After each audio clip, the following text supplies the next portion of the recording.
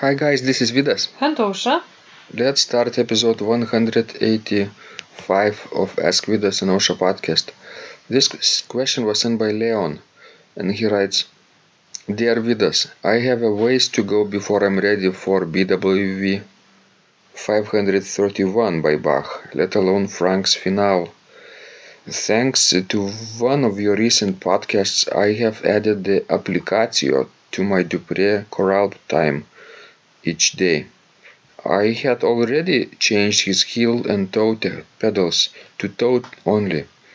When the applicatio is comfortable, I will change the fingering. My skills are generally improving, but I had still been resisting putting in 4 hours a day.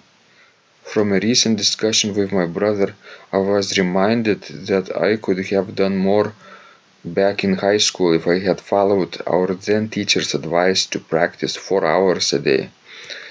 Writing up new practice schedule now, thanks. Ausra, do you regret of not playing 4 hours a day when you were first starting playing the organ? Or maybe you did play 4 hours a day? Not every day, but sometimes, yes, I would play 4 hours a day. How did you feel afterwards? Well, I felt good, but of course I didn't have a possibility, to play and to practice every day for 4 hours on the organ because I did not have an access to the instrument. What's the average time would you suggest people might practice every day? Depending on their schedule, health condition, and availability of the instrument. Well, no, I think the best way would be to practice for 2 hours, but 1 hour is already good. So everything depends on the, your way of life and And your goals? Yes, and your goals. It's hard to tell precisely for everyone, but probably the most efficient way of practicing I found is depending on your own plans and goals, that you would play at least 3 times, each fragment or each piece. You would have enough time.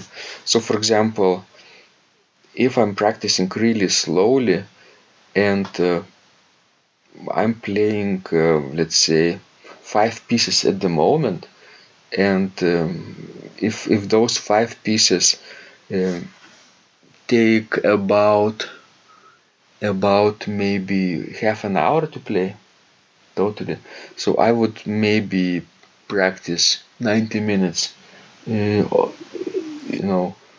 with some breaks in between, maybe, in order to be able to repeat everything 3 times, at least 3 times. How does it sound for you, Ausra? Yes, it sounds perfectly fine. And what would be the incorrect way of practicing, scheduling your practice? Too much or too less time? Both these, ways would be wrong. You need always to practice as much as, your head can still guide you. Because the mind, what you are thinking is the most important. Because, if you just play, to break up some records, I don't know, or to make some records that, today I practiced for 6 hours straight.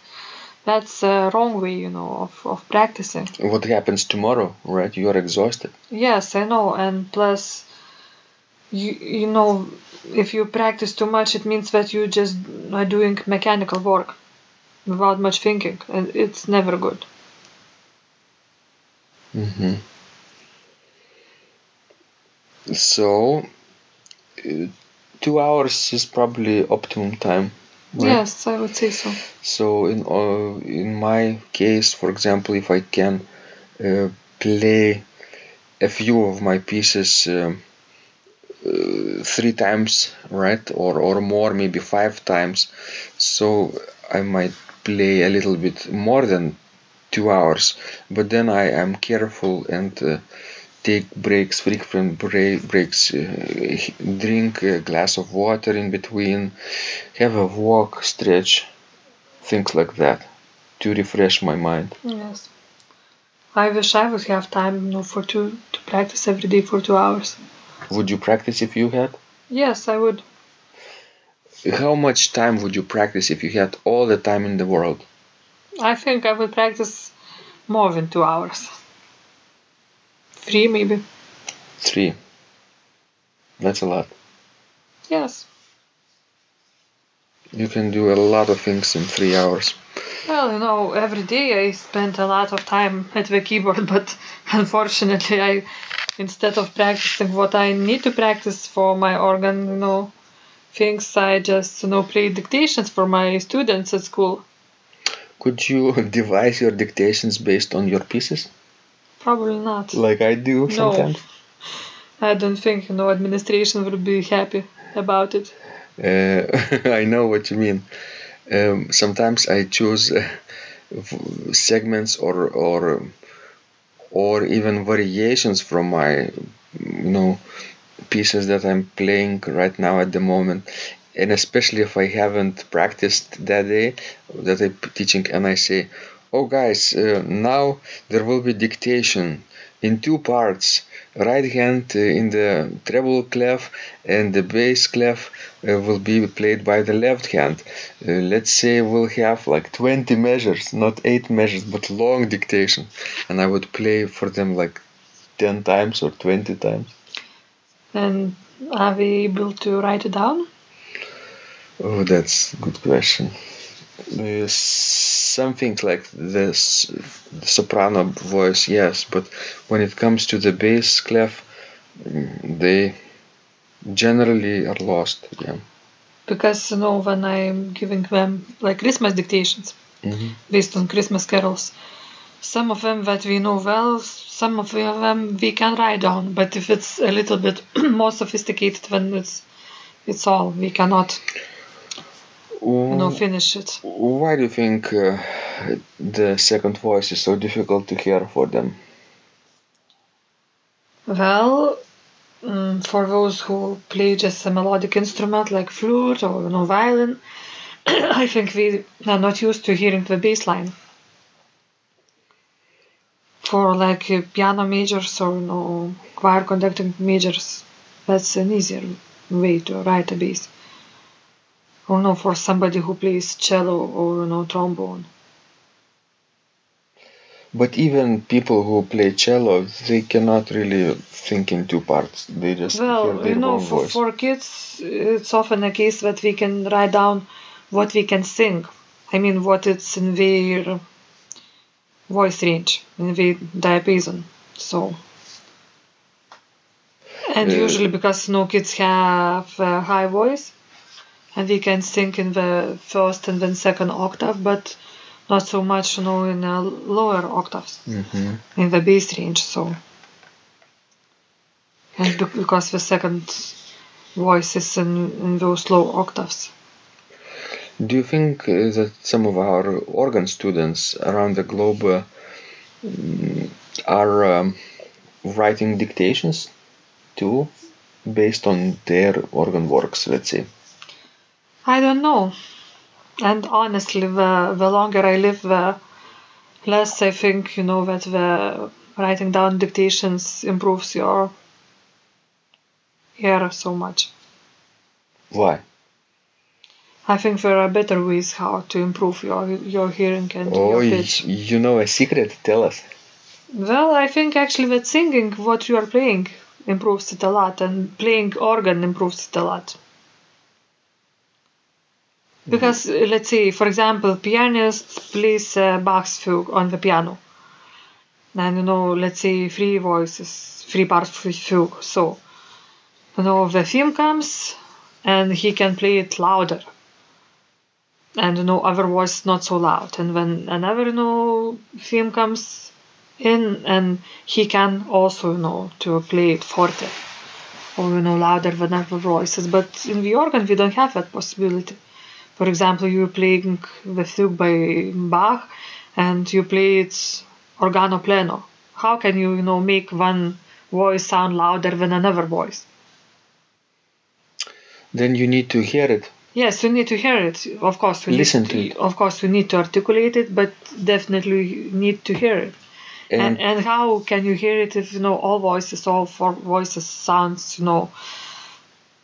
loud, equally loud? Would singing each part help? Yes, it helps a lot. Mm-hmm. I'm convinced of it.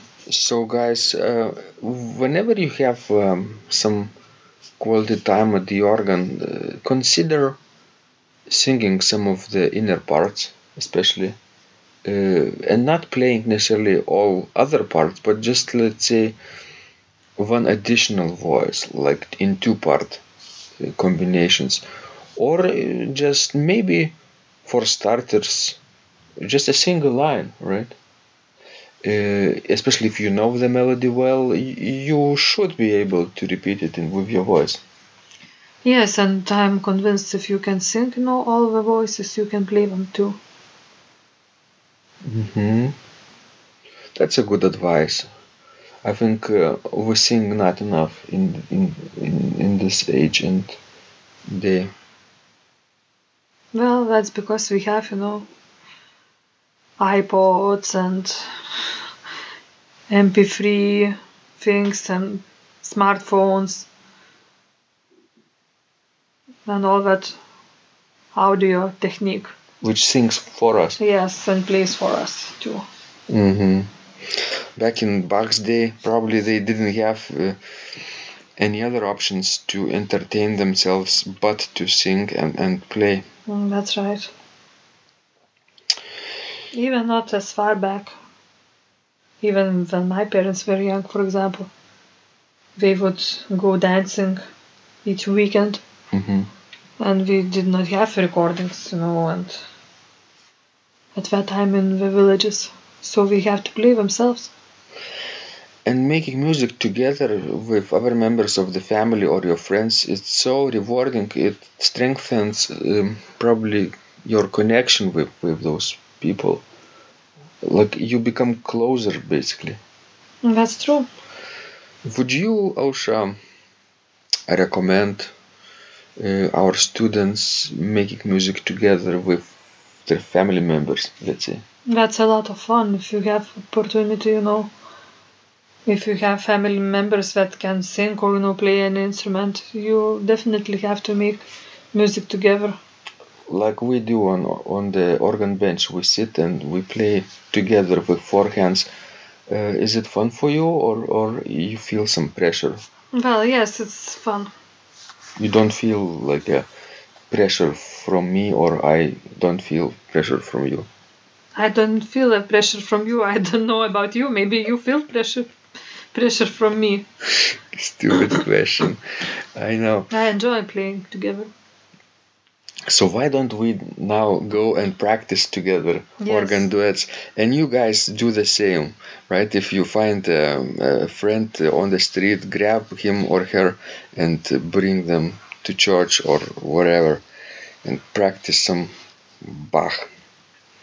Thanks, guys. This was Vidas. And Ausra. Remember to send us your questions. We love helping you grow. And don't forget to practice, because when you practice, Miracles happen.